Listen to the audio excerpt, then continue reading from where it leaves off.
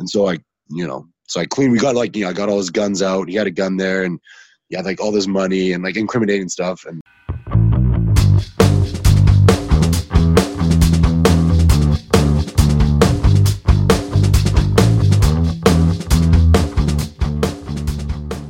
Thanks for joining me for the premiere of Strangers in Passing. My name is Beverly Teresa. I'm a social media strategist from Edmonton, Alberta. The point of this podcast is to get to know people that you and me would otherwise most likely never connect with in our lives. This season, I interview people who come from all backgrounds and experiences. I talk with everyone from the owner of a fashion PR company to a past drug dealer. To kick off the new podcast, I wanted to open up this series with something different, something that not everyone can relate to. I thought I'd start with an interview with my friend and past roommate, Alan. Now, if you saw Alan on the street, you'd either think, 1, this dude is cool AF, or 2, I'm going to walk on the other side of the street. Thank you very much. So heavily tattooed, tall, and always wearing Dr. Martens, Alan can look intimidating, but trust me, dude has a kind heart and tries to stay clear of trouble now. In the past, not so much. I got a chance to talk to Alan about rumors I've heard about him, which I kind of confirmed myself when I lived with him, but never into this much detail. On this episode, we talk about being in a gang, selling crack, going to jail, being accused of being a fascist by a stranger on Twitter, and so much more.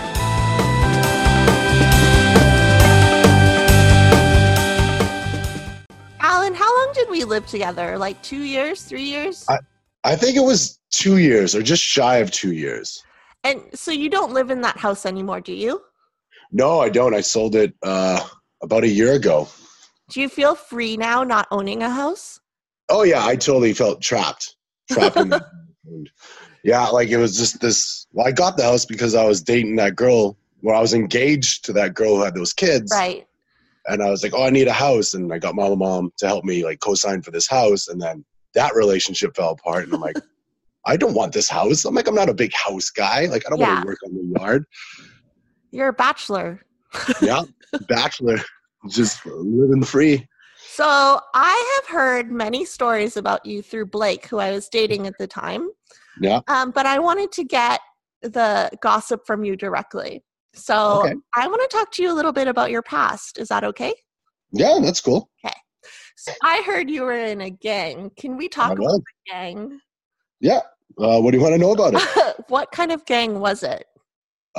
We were drug dealers, and it was a mix of whites and Asians, because there was the Vietnamese guys who ran it, like at the very top. Uh-huh. My direct boss, he was also a top tier guy, but he was white. And but yeah, it was just we just rolled around, sold crack. Was that in Edmonton? That was in Edmonton. What was that lifestyle like? Like, you probably had a lot of money. Yeah, money was that was one thing I never worried about. And booze and bitches? Booze and bitches, yeah, we had our fair share of that. And none of the guys smoked crack or like cocaine. Like, you weren't allowed to do hard drugs. Like, all these guys, like the drugs, like all the, we were like kids. We're like 18 years old, and some of us even younger. And like everybody would get together, you just smoke weed, or you like go out to like to the bars. Because this is like 2003, 2004 when I first joined the gang. Okay. And, how do you join a gang? Sorry. I was recruited. My buddy in high school, like we were both skinheads in high school, and then he quit to go sell drugs. Because, like, my boss, I can say his name, Jeff. My boss directly, Jeff, like, he knew this kid because he was friends with his older brother. Okay. And that's how he recruited my buddy. And then my dad kicked me out because he was tired of, like, my punk rock skinhead stuff. And I needed a place to go, so I called my buddy. And he's like, yeah, you come stay with me and Jeff. And I did. And then at the end of, like, a weekend of partying with them, they're like, do you want to, like, click up? And I was like, sure. So the whole, like, you have to get jumped in thing is, like, not for everyone. No. Well, some gangs, yeah, like street gangs, like we didn't do jumping in. It's like yours as much. Like, we had guys who just did it part-time. Oh. And I know I had a guy who worked, like, later on, like, when I had my own stuff going on, he worked for me just for the summer to pay for school. Oh. So Yeah. it's like a drop-in and work thing. Kind Anyone of. can do it. Think of it as like you get as much as you put in. Interesting. So like I was like 100% committed. Like everything I was doing from then on was 100% outlaw. Like everything was under a fake name. Like I never used my real name for anything. Yeah. And it was just cash, no bank accounts or nothing, cash only. So if you didn't have a bank account, weren't you afraid that you were going to lose your money? Did you put it in your mattress? No, I just kept it on me. Like, but the way I lived my life, it was like I'd make $1,000 a day. I go spend $1,000. We had shifts. Like I had a 12-hour shift. My shift was the night shift. It was from 9 p.m. to 9 a.m. And because we were revolved around a phone, which was like it was a contract. Because back then you could have burners, but it was better if we had this like an actual lamp, like a line. And so we'd pass off the phone. Like at 9 a.m., my shift was over. I'd go to our runner house, we called it, because we were runners. Yeah. And that's where we all lived. And I'd give it to my buddy, and buddy would take it. And then my shift was done. And I'd usually, crack open a few beers, or maybe I'd stay up and go to the mall and go spend all my money. And I mostly spent it on clothes and drinking. And of course you did. Impressing waitresses and strippers with my big wad of cash. And that was what was important to me. So after, I hear when people retire, they sell their phone. Typically, how much can they make from selling, let's say, a really good phone? A really good phone? Yeah. Upwards to, I'd say $30,000. Really? Interesting. Yeah, when I sold my phone, it wasn't doing so good by the end of it, and I sold it for, 15 grand. And then why did you get out of doing that, or that lifestyle? I basically kept doing that, was involved with a gang because of Jeff and because of buddies I made in the beginning. And we looked at it as this was a solid crew. I still have my gang tattoo. I haven't covered it up. And and what happened is that Jeff, that guy, my boss, I became his right-hand man through it all. Mm-hmm. And then he died on his birthday. We were up partying all night. And just drinking, because that's all we did. Yeah. Well, as far as I knew, that's all we did. And then if I look back on it now, I remember that he was acting weird that night. And now he can get going. And I want to make it clear, this was a man of respect. I owed the things, how I carry myself today, I learned a lot from him. So I just want to get that out there. But on his birthday, it was his 28th birthday, and we were all, me and him were drinking because we're usually the last two up. And then I went downstairs to fall asleep, and his girlfriend at the time went upstairs to his bedroom. And at some point from then, when I woke up, I guess he took a whole bottle of morphine pills. Oh. And I got up, and I sat down, turned on the TV. I smoked at the time, so I lit up a smoke, hung out. It was a good half an hour, and then I got up from the couch, and I looked behind, and he was dead on the ground. So you found him? Yeah, I found him. He was just blue. Oh my God. And so, first, I was freaking out. And then I called a buddy. I'm like, oh man, what am I going to do? And they're like, well, clean up the house, get everything incriminating out of the house. And then you got to call. Cause first he said, is he dead? Is there no point in calling an ambulance right now? And I'm like, oh yeah, he's dead. And so I cleaned, we got I got all his guns out. He had a gun there, and he had all this money and incriminating stuff. And we had these police uniforms because we were going to cops. And that was our next scheme. We were going to dress up as cops and shake down other drug dealers. I thought it would have been great, but fate had its way. And so back to your question, if he didn't die, I'd still be doing it. Really? Yeah. Cause then afterwards, the vultures came out, man. And cause Jeff became the top guy of our gang. Yeah. And our gang was the largest gang in Edmonton at the time. Oh, crazy. 8. Yeah. And Jeff was one of the top players. And so the vultures came out. And they're just oh yeah, they tried to get me close to them, or I could just really see that everybody was being really shady. And then I took over his operation, and then I got busted. And the second I got busted, everybody pretty much walked away from me. Right. And then I was well, I did this for loyalty. And the man that I was loyal to was dead.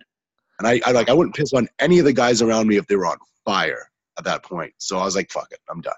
So you went to jail then? Yeah. Was that like Drumheller, or where was that?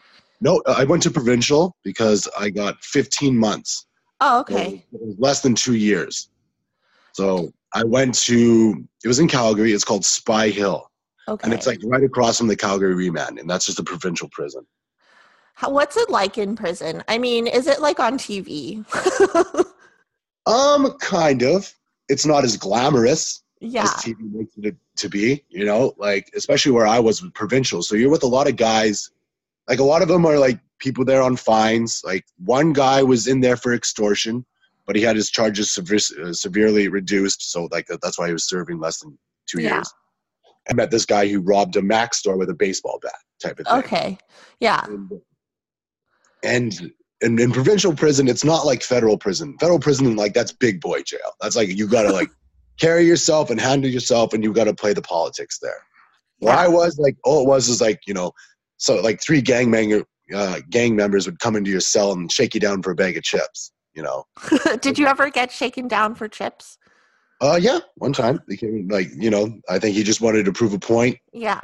Him and his gang members came in, they're like, give me a bag of chips. I'm like, and I kind of played it off. Like, I wasn't like, oh, no, please don't hurt me. But I also wasn't like Mr. Ultra, like, tough guy, like, going to take on all 4 guys in my cell. Like, I was like, oh, yeah, sure, you want to borrow a bag of chips? You can borrow a bag of chips. Like, you got to play it off. And, like, that's what I learned. That was the first thing Buddy told me before I went in is, like, you got to watch your language. How you're going to speak and carry yourself, like, that's good. Like, that's right. You're basically playing a game of poker with these guys. And you don't want them to see your cards. So I know with like Canadian prison, goof is like one of the worst terms you can call someone. If someone called you that today, just like, but like, and they meant it in a mean way, like, is that something that you would like fight over still? Or is that something like you would shrug off now and be like, whatever? Well, the way I mostly carry it now, well, chances are nobody's going to come up and just call me a goof. Yeah. Like, if they're already calling me a goof, like, chances are we were going to fight before that. But I would take it as severe disrespect, especially if the person knew what that meant and he was calling it that to me. I take it as like how I'd handle that. Like, that's changed since I was young. Before, drop of the hat. Like, that's what me and the boys did back in the day, is that after we were like a shift of selling drugs, we'd go to the bar, and then like there'd be like 10 to 20 of us and like just young kids with like a lot to prove. And we go to the bar and we just turn those bars over. Like, we'd look for the biggest, meanest guys. And as long as they weren't like connected to a gang that was, you know, that was off limits, like, it was fair game. Like, let's just go, you know, beat the shit out of them. And so, yeah, but now as an older man, someone who's been to prison, and like, I wouldn't fight. Yeah. Like, I've known too many guys. Like, one of my best friends was stabbed over like a bar fight, and like he died in the streets of Edmonton over something stupid as like his girlfriend, like the guy who stabbed him was his girlfriend's ex-boyfriend, and she went up and hugged him, and he took that as disrespect. And, you know, they got in a big fight, and he just got stabbed in the liver, and that's where he died over disrespect, over some chick that wasn't even worth it, in my opinion. Yeah. Can we, okay, so you have lots of tattoos, right? Mm-hmm. Yeah. Like, you have your face, your head, your neck, like everywhere tattooed pretty much. Yeah. On Twitter, there was a person, Strike_General, and like, I think this tweet has been deleted since then, but they took a photo of you at a bar, and I'm just going to read out what the thing says. Edmonton 2 months ago, SS lightning bolts on his head and breed, in quotations, on his arm. Even 3 years ago, people like this wouldn't have been comfortable showing this in public. Why do you think they are today? What's changed? I know from living with you and being a person of color that you're not racist. You're like the furthest thing from it. But like, how did you feel when you saw it, when someone showed you that tweet with your own photo? I was annoyed. But I'll say this, I wasn't surprised. Yeah. Like, you know, I've been a skinhead for like 20 years, almost 20 years now. So people assuming I'm like a neo-Nazi, that's an everyday thing. Like, but like when I saw the photo, I honestly thought I'm like it was just a matter of time before somebody took a picture of me and like use it for their extreme agenda, whether it's like a left-wing extreme or a right-wing extreme. And I was really, really annoyed. And what I wanted was, why didn't this person come up and confront me? Yeah. Why did this person hold on to a picture for 2 months of some random person that he thought was like some neo-Nazi fascist. Yeah. And then sit on it and then use it for some argument on Twitter, because that's what it was. Like, that's what the thread was. He was debating with someone that because conservative party's getting stronger, that there's more fascist people walking around. And that's what I was just really annoyed at that. And that's why I was like, I just started like, I took it, I owned the picture, I screenshot it, I put it on my Instagram. I'm like, look at this tool. Cause I tried to because I had friends already messaging him being like, hey man, like you should take this down. Like, you don't know this guy. Like, you're completely wrong. And then after I posted that, like my heart warmed, like it turned into a really good day. Cause like so many of my friends, like they just jumped on this guy and like they personally messaged him. Like, I know you were a part of that. And just like, you got the wrong guy. And like, we love this guy and you're like, you shouldn't be doing this. And that's what I really took from that. And mind blowing to have someone take your photo in public without you knowing and then sharing it online, calling you a racist or a fascist. Talk about the skinhead thing. Not a lot of people know. Like, people just assume like, oh, you're a skinhead, then that means you're white power or you're like a Nazi supporter or whatever. Can you tell me and maybe just the audience, like what traditional skinheads stand for, just so we don't think like that anymore? Yeah, for sure. It's a subculture, like punk rock is, like goth is, like all that stuff. It's different than all of those, even punk rock, because it's basically, the underline is working class roots. It's a working class subculture. And like, that's the way I was raised. Like, my dad was a Boilermaker, mom worked, shift work. And it's just, in the music, a lot of music and fashion. It's just, I've always liked the fashion. The first time I ever saw a skinhead, like when I was like 15, I was like looking at like a Dropkick Murphys, like the back of an album. And there was like a skinhead there. Like, I'm like, that guy's cool. And I wanted to know more about like what that was about. Because at first, you think like American History X, stuff like that. Yeah. And then I got into like the roots of it all. And like the original all comes back from England. That's where the subculture started in the late 60s. And it was like an anti-hippie subculture movement. And it was just about people not ashamed of being working class and like, working for a living. And just connecting with like the Jamaican immigrants that were there. And they listened to like reggae and ska, and like the skinheads loved it, and they just got together. They would all dance around. And for me, what I took from it was like the revival in the 80s of skinheads, the skinhead subculture, which was a lot of punk rock influence. Yeah. And just a lot of like a mean, no bullshit. Like, you look your enemy in the eye and, just don't give a fuck about the world thinks about you. And that's totally who I was, especially like as a young man. It was just like, you know what? I'm a little different. I don't like to get pushed around by anybody. And, maybe I had something to prove. Maybe it was a little bit of that, but I just really took to that subculture of working class, punk rock, no bullshit attitude. When I was younger, or we were younger, there's a lot of skinheads in Edmonton, like Blake Jackman, just like all of his friends and stuff. But like, so what is the skinhead scene in Edmonton like now? Now there's a few skins kicking around, but I don't know. It's definitely faded. It's not like it was in like the early 2000s. Yeah. I don't know if I can answer that question, because I've always considered myself like a lone wolf amongst them. Like, we're all friends. Yeah. It was like contributing to the scene and, trying to get like, fresh cuts and more people in. Like, that's a personal choice. Like, if there's less skinheads, it just means they don't want to be skinheads. Yeah. And, it's fine. Like, I never had, visions of like 200 skinheads marching down White Ave, go to the pub, like it was just, it is what it is. You get what you put in, I guess.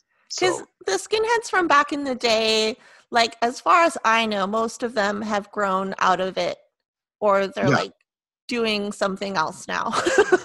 Not being skinheads. Not being skinheads. What does it feel like to be like one of the last original ones? I don't know if that's a weird question. No, that's not a weird question. It's a question I don't think about, but it's a good one. Probably feels like when I first became a skinhead. Yeah. Nothing really changed. Like, it's just part of who I am. Like, I don't think that like this subculture found me. Like, I didn't find it, type of thing, like it's so much of my personality. Like, as soon as I found out exactly what it was, it's like, yeah, this is what I've always been. Yeah. And to me, it's just what I'll always have been. Like, when I was selling drugs, I didn't dress skinhead, like because I'm around these hardline gangsters, like that's what they were, and like it was very like super macho, but like macho, like dress smart, dress good, and stuff like that. You're not walking around with like some punk vest, like hanging out with. You know what I mean? And so I kind of hung up the boots, took a little break from the subculture because I was doing that, I was doing that criminal thing. Right. And then after I got out of jail, I was having a hard line look at myself, like never having like a real job, never, what am I trying to say? Never like, being away for so long and so much time went by. And, like the last show I went to, like, was like when I was like 17, 18 years old. And here I was as like this 24-year-old man now.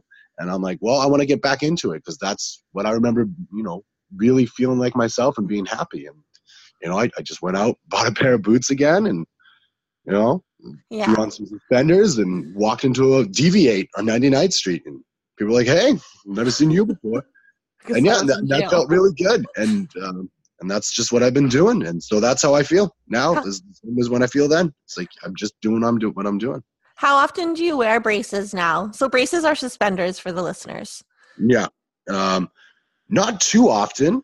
Like when I want to get dressed fancy. Like let's say if I have a date with a girl.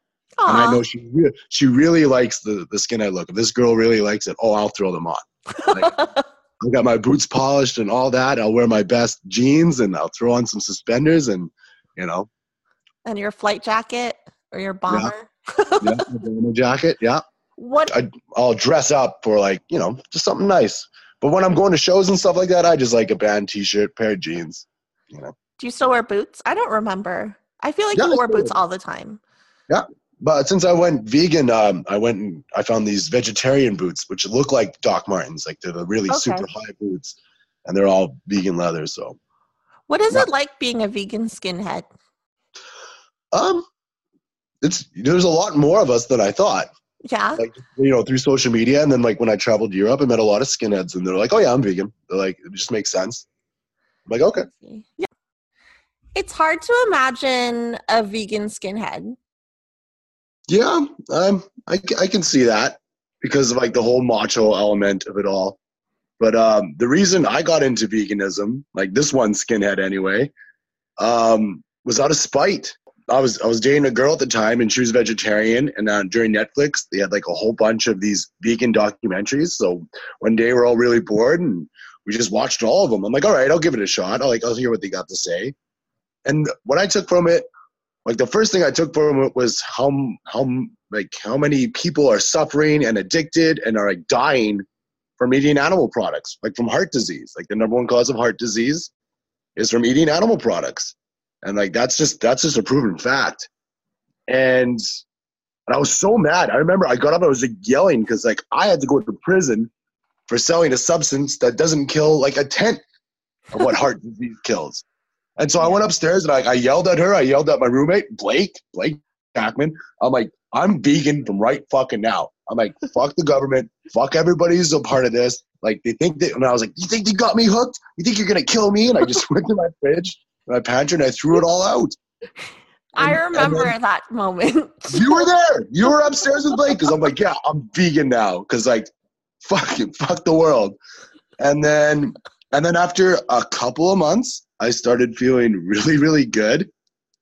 And then I was watching a thing about animal rights with my girlfriend at the time, and it was showing how these animals in factory farms, if they're not given a lot of space, or like, with nothing to do, like they'll do self-harm, like they'll hurt themselves. And like they were showing this one pig was smashing its face against the bar of whatever cage it was confined to. And I remember I met a guy in jail and he told me he did a lot of time in solitary confinement. He did like 2 years in the hole basically. And he had a bunch of scars on his forehead. And then he told me, he's like, yeah, I have these scars from bashing my head against the wall because I needed stimulation. And right there, it clicked for me. I'm like, these animals think and feel emotion-wise the same way we do. And like, they never did nothing to me. So then, and that's where at first I started veganism out of spite, but now I say it's for animal rights reasons. And that's where the connection was for me. talk about the spade on your face, please? My murder tier? Yeah. Do you remember? Okay, so we were at like some craft market, and you came to visit because Blake was selling his stuff there. And then this girl was like, she asked if you murdered someone because you had a spade underneath your eye tattooed. Yeah. Well, if I remember correctly, she went up to you and she was like, there's a guy with a murder tier here. And you were like, oh, like that's like our friend, Alan, like that's a spade. And she's like, oh, and I'm like, and then like I went over to her and I think she was just finished telling you about it. I come over like, oh, hey, how's it going? And she like, I remember the look on her face. She was like, oh my God, like, why is this person here? Do you get that reaction a lot? Sometimes. A lot of times I'll have the blinders up, like just being this heavily tattooed, like I just have the blinders up. Like if I just don't feel like it, like I don't feel like dealing with people's like, reaction towards me, I'll just have the blinders up and I just do my thing. But yeah, a lot of it is a lot of positive. Like especially older people, like they're like, oh wow, that's super cool. And like I thought it was, and like some days I'm like, you're not feeling that great about yourself or whatever's going on. And then you go out there and somebody's like, man, you're really cool. Like even if like you don't know this person, you're just like, okay, right on. And then they tell you about the tattoos that they want again. And you're like, I don't care. Yeah. Well, sometimes I don't care. And sometimes I got nothing going on. Like I don't feel like looking at my phone. All right. Show me your tattoo. Like, I don't care. But But then I don't feel bad when I stop the conversation after that. Like, I'm like, okay, you showed me your tattoo after you saw mine. All right, I don't feel the need to talk to you anymore. Okay, bye. Yeah, exactly. Do you think you're going to get, like, have you gotten any more face tattoos since I last saw you, like, 2 years ago? Well, I got my lightning bolt on my right side. And I guess I got the the movie Death Proof by Quentin Tarantino? Right. Yep. The skull on the hood? Yes.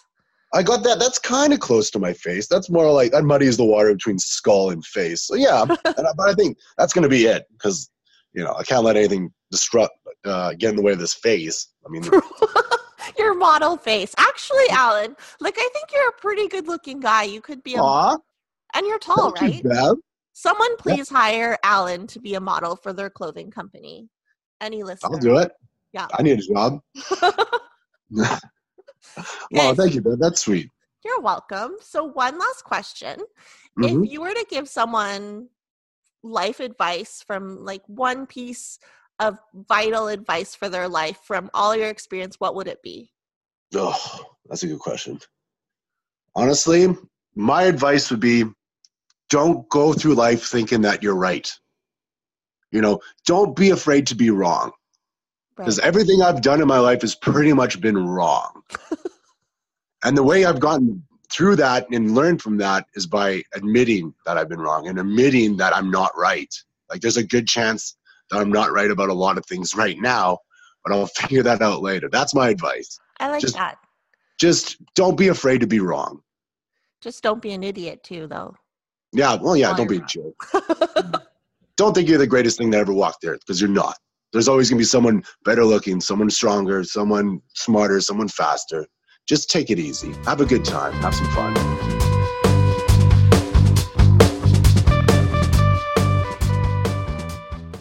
If you want to connect with Alan directly, you can find his Instagram information in the show notes. New episodes will drop twice a month, so make sure that you hit subscribe to avoid suffering from FOMO. And if you like this episode, have comments or questions, feel free to leave a comment below. If you want to chat with me between episodes, you can follow me at @HelloBeverly. It's Beverly with an L-E-Y on all social media platforms.